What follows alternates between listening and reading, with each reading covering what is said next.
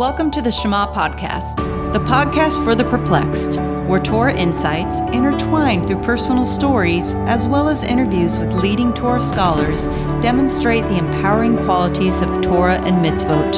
For more great Torah learning through Torch, the Torah Outreach Center of Houston, go to torchweb.org. Now to the show. My friends, thank you for joining me once again on the Shema Podcast. I want to dedicate this episode to my friends at Holiness who inspired this content that I'll be discussing today. You know, after this week of atrocities that we have seen, I wanted to share something uplifting. I think we need that. In order to build a framework for this conversation and what I want to share with you, I want to begin with what I've been learning with my friend Ross Altman. The book is Das Tavunos, Knowing God's Plan by Ramchal. But one of the things we've been covering, these concepts, is this idea that I've discussed before on this podcast, that the building blocks of creation are the binary code of God's revelation and God's concealment. And we were learning how the revelation of God is his oneness, and the concealment of God creates the illusion of separate parts. And so just as Hashem is the oneness and the vitality to all of the physical world, which has the illusion of having all these separate parts, like the water, the land, the trees, the animals, the reality is that everything is one. And to take this idea, because it is a fractal idea, what Ramchal was teaching us through his text this week is that man's neshama is also Hashem's revelation. The soul, the neshama, has no parts. And the body is Hashem's concealment because it creates these illusion of these different parts. And you probably all have heard stories. My parents told me about a friend of theirs who had flatline, died in the hospital.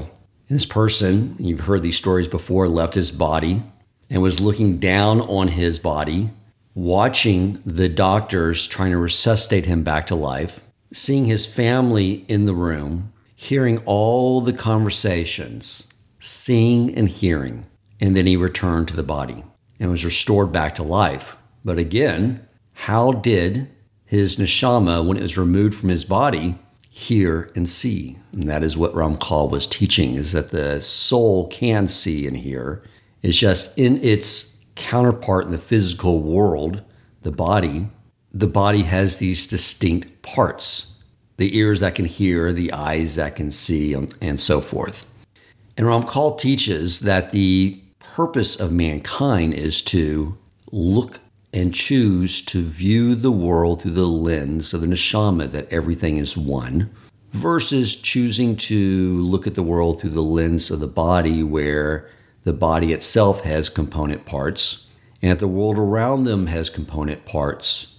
And the body just sees things that it lacks, and it's totally separate from the needs of others. And our goal is to view the world through the lens of the neshama so we can see that the Jewish people are one.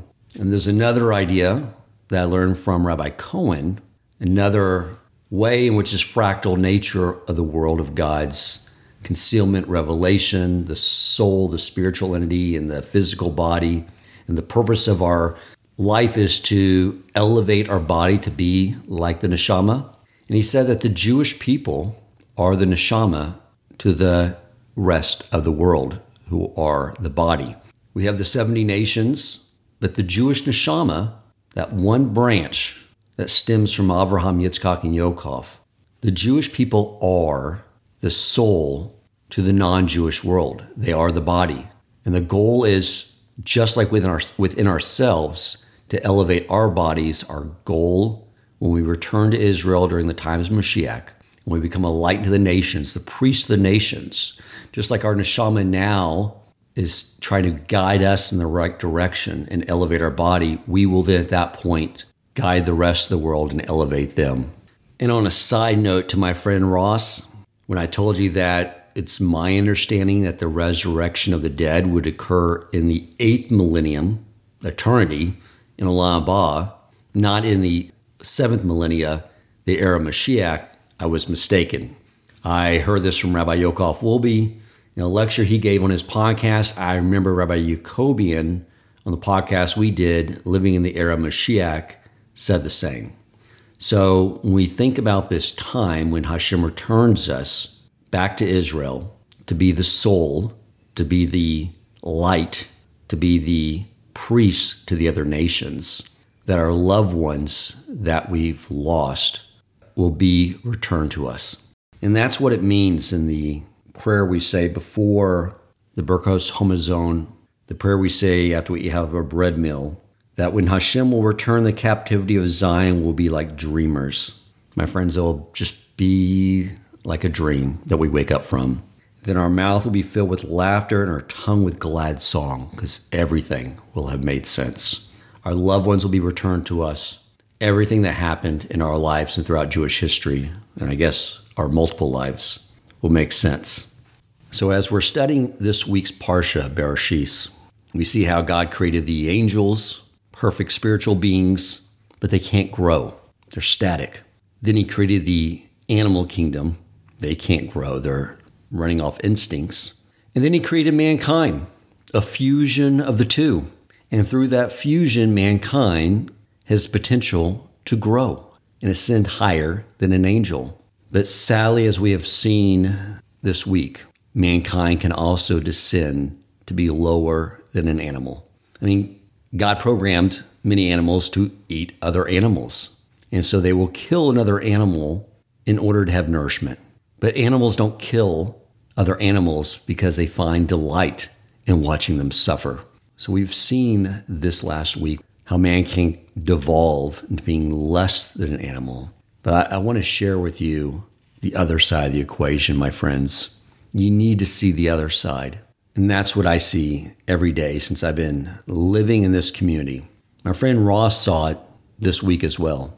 His mother had passed away a little over a year ago, and the gravestone was coming in, and he wanted to have the unveiling, and he didn't know what to do, and he asked me, and I had no idea. So we asked Rabbi Ari Wolbe, and he said, yes, there are certain prayers you say to honor your mother, elevate her neshama, and we need a minyan, 10 Jewish men to be there. And so I sent out a request to my brothers in this community, and more than 10 arrived in order to help Ross, a man most have never met, fulfill this mitzvah. And then after we did that, later that day, Ross and I met over at Haimish to learn this Torah that I told you about earlier. And we're sort of struggling with the concept to some degree. And then it was time for Mincha Marav. Ross davened with us. And afterwards that night, we spoke on the phone because we gained clarity in what Ramchal was teaching by observing the Jews that were around us. Ross was blown away. Why would these people take time out of their day when they never have met me in order to come help me honor my mother? And I said, because that's just how they are. That's normal for them. And then we realized the Ramchal teaching is because they see things through the lens of the neshama, that the Jewish people are one. When they see a Jew lacking something, it is as if they are lacking something, and they yearn to fulfill that lack for the other Jew as they would themselves. That's why they all showed up. And it's amazing, too. The boys I teach finance and economics to for the last year, and this year I'm teaching them geometry as well, but 3 out of the 4 boys are bar mitzvah, but they all wanted to come and fulfill this mitzvah and help out their brother Ross that they've never met before. And as I was dropping them off, I was about to thank them for doing this favor for me and Ross. And before I had that opportunity, they began to thank me for this opportunity to do this mitzvah and to help out their brother. It's really beautiful. I mean, just think if mankind around the world could elevate themselves to the level of these 12 and 13-year-old boys. There's so much I see here that they believe is normal, but I know, and those of you who have not grown up in such an environment know, is not normal. It's exceptional. It's truly beautiful. When I think back over the last 3 years at where I learned the most Torah, it's not from the text I study. It's not from the amazing lectures that I've heard given by the rabbis here in this community. Those have all been a great source of Torah learning. I don't want to discount that, but they weren't the greatest source of my Torah learning. The greatest source of my Torah learning was just by observing how these people behave. I shared the following story with you in an earlier podcast, I believe. It's about Rabbi R.A. Wolbe. I was still in Kingwood, and he told me that he was needing to do something to have a little time, an activity that was separate from Torch. He works very diligently running Torch. He is the chief person that helps with the fundraising to make sure the rabbis are paid and the organization is running. He is first and foremost focused on teaching classes nonstop, being there for his students for personal consultation. He needed some me time. I said, of course, everyone needs that. And I thought he was going to tell me that he was going to pick up golf or maybe fishing or maybe have a bowling night with the guys. I don't know. The things normal people do.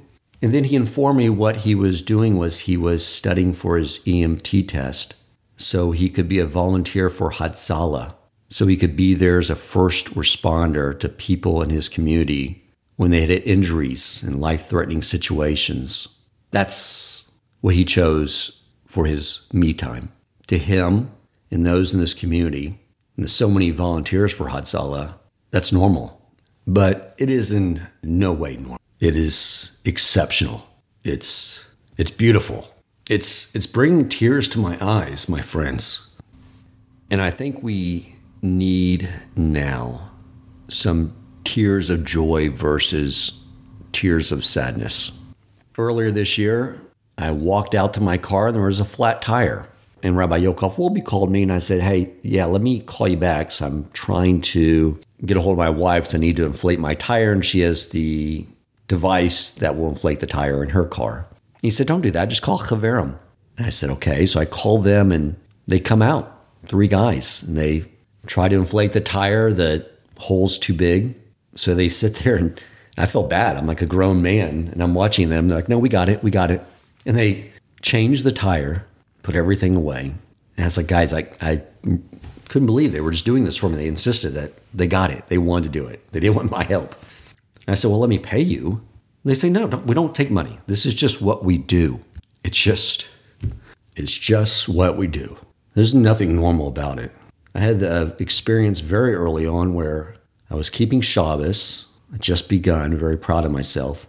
I had a returning flight on a Friday that got delayed during the layover. I didn't know if I was going to make it back in time. I was sort of panicking what I was going to do, how I was going to experience Shabbos in an airport.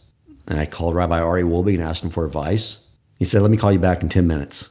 He called me back and I thought he was going to give me some advice on how to get some food, how to live in an airport over Shabbos. He said, no, that's not the contingency plan, Dan. I called a family in the area, and if your flight does not get off the ground by this time, call them, take a cab out there, and they'll host you for Shabbos. I was so blown away by this. I was like, why would these people let a stranger into their home for 2 nights? And he said, well, you're a stranger, but you're a fellow Jew. I couldn't believe it when I heard that the first time. And I had many situations where I thought I was going to get delayed, and he had another family. It's probably happened 6 or 7 times. Thank God I always made it back in time before Shabbos, but he always had a contingency plan, a family that was just going to take in some stranger over Shabbos. And I see that in this community all the time. People come in and they open their doors to people, total strangers, to come live with them from Friday through Sunday. They think it's normal, but it's not. It's exceptional. I moved here right before Rosh Hashanah, and the following year at Rosh Hashanah, Rabbi Busco asked me if I would speak to my peers in the shul at Haimish on the second day of Rosh Hashanah. I looked at him dumbfounded. I mean, everyone in there is a rabbi, and maybe they don't have official rabbinic ordination, but they're rabbis. Everyone in there is a rabbi. They're all my rabbis. And I didn't know what I was supposed to talk about. And I asked him, and he said, well, everyone this time of year gets very stressed out and apprehensive because they're going through judgment by the Almighty. And I'm thinking, if they're stressed out, I'm not stressed out enough. And I was intimidated. Normally I'm not intimidated to speak, but in front of such a room full of holy people, what in the world do I have to say? But I do know enough to know that nothing happens by accident and everything comes from Hashem. So I accepted, even though I had absolutely no idea what I was going to talk about. That evening I contemplated and realized what I saw that they were not seeing. And that's what Hashem wanted me to share with them. So I shared with them a few ideas. One of them was that shortly after I came here, I was sitting at Haimish and Rabbi Lazinga got up to speak. I was listening to his lecture. I remembered something I had forgotten about. I remembered how early on, when I first learned that the Torah is true, it's the blueprint of creation. It's our Creator speaking directly to us through this text, and that He is running the world and He's intimately involved with all of mankind's affairs, and He's right there with me.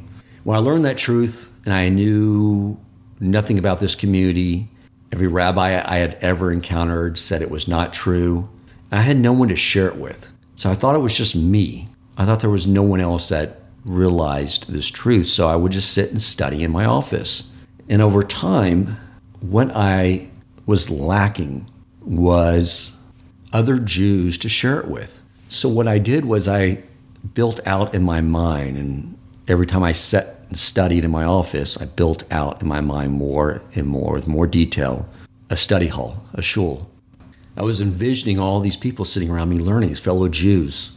And then I would envision the Rav would walk out, and then I would take out a piece of commentary I'd printed from online on the Parsha.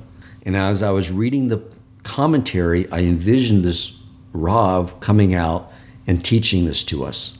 And that is the shul I lived in for several years before I met the Rabbi Wolbes. And what I had realized that moment in Haimish was that, and it brought me to tears, I had to leave because I realized that I'm here. This is the shul I created and lived in my mind. But I did tell them that at Dan shul during Rosh Hashanah, we didn't daven for 5 hours straight. So that part was new. But I remember that at that point in time, that's what I told Hashem I lacked. It's the only thing I lacked. I had His Torah, had Him. I lacked other Jews to learn from and to grow with. And so I shared this story, that Rosh Hashanah, with my rabbis at Haimish, so they would see what they have, that what they have is the only thing I lacked for so many years. But then I shared with them how, while I understand that they may have fallen over the course of the year, and understand the Perkei Avos, that in order to continue to grow, we have to always recognize where we came from, a putrid drop, and where we'll end up, which is being eaten by maggots. To always want to grow and be better. To never think for a moment you're a Sonic. To always aspire to be one. So we can continue to grow to greater and greater heights. But I wanted them to understand that as they've been reviewing their previous year, that whatever places that they may have fallen to, those places are where I am aspiring and climbing to get to. And that they are the reason God created the world. And my friend Ross said to me on that conversation, like, wow, if people can be so selfless and be like this, where they took time out of their day to come here for me, to honor my mother, if that's what learning Torah and doing mitzvot does, then I want to do more of those things. And I said, yeah, me too. I think, as I said, that's the majority of Torah I've learned is through observing. It's why when I was struggling with my busy schedule and I realized that, like Siddhaka, where you don't look at things and problems from the 5 dimensions of space and time, meaning if you are lacking money, the way to have financial security is to give it away. Likewise, I decided if I'm lacking time, the solution, when you include in the 6th dimension of spirituality and Hashem, is to give it away. To be like my friends, like this community, where what is normal for them is to volunteer their time. Now, Hatzalah, not for me. I would not be helpful if we got called on to a situation where someone was bleeding. I would probably just pass out, and now the Hatzalah team would be split up between that patient now reviving me. Haverim, no way. My wife has forbidden me from doing home repairs because over the years, whenever I attempted to fix anything, it became more expensive when they called a professional in to fix the original problem and the new ones that I created.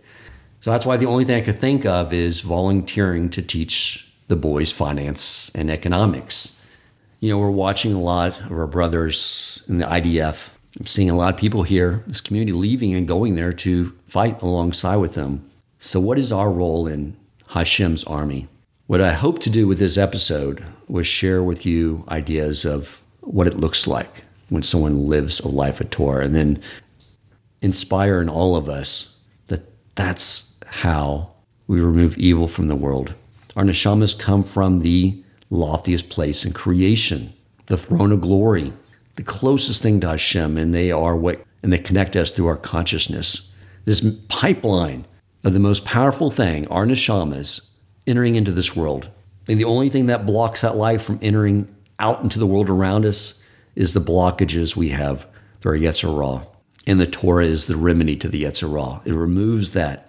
The more we can learn, the more we can connect to Hashem through davening, the more we open up that pipeline of that holiness and let it into this world. At Mount Sinai, when the Jewish people said, "I will do and I will hear," our Yetzer Hara was removed. We received the 2 crowns.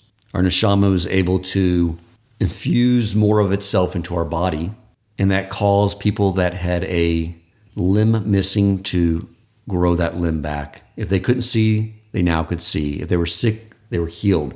Any physical deficiency, because the presence of the neshama was no longer there, or the body is just a garment for a neshama, which is just a revelation of Hashem. But then we had the sin of the golden calf, our Yetzer Hara was returned. But it makes me realize, when we are the priest to the other nations, a light to the other nations, we no longer have a Yetzer Hara, and we are allowing our neshamas to shine out into the world, that the body of the non-Jewish world will be healed. The cancerous growth we see, which is Hamas, among others, will be eliminated. I want to conclude by addressing a question that our new friend David Block said that many of his friends had at home. And they asked the question, how can we believe in God when there's so much evil in the world? And now, after listening to this episode, I would like to implore all those people that asked that question to now begin asking a new question.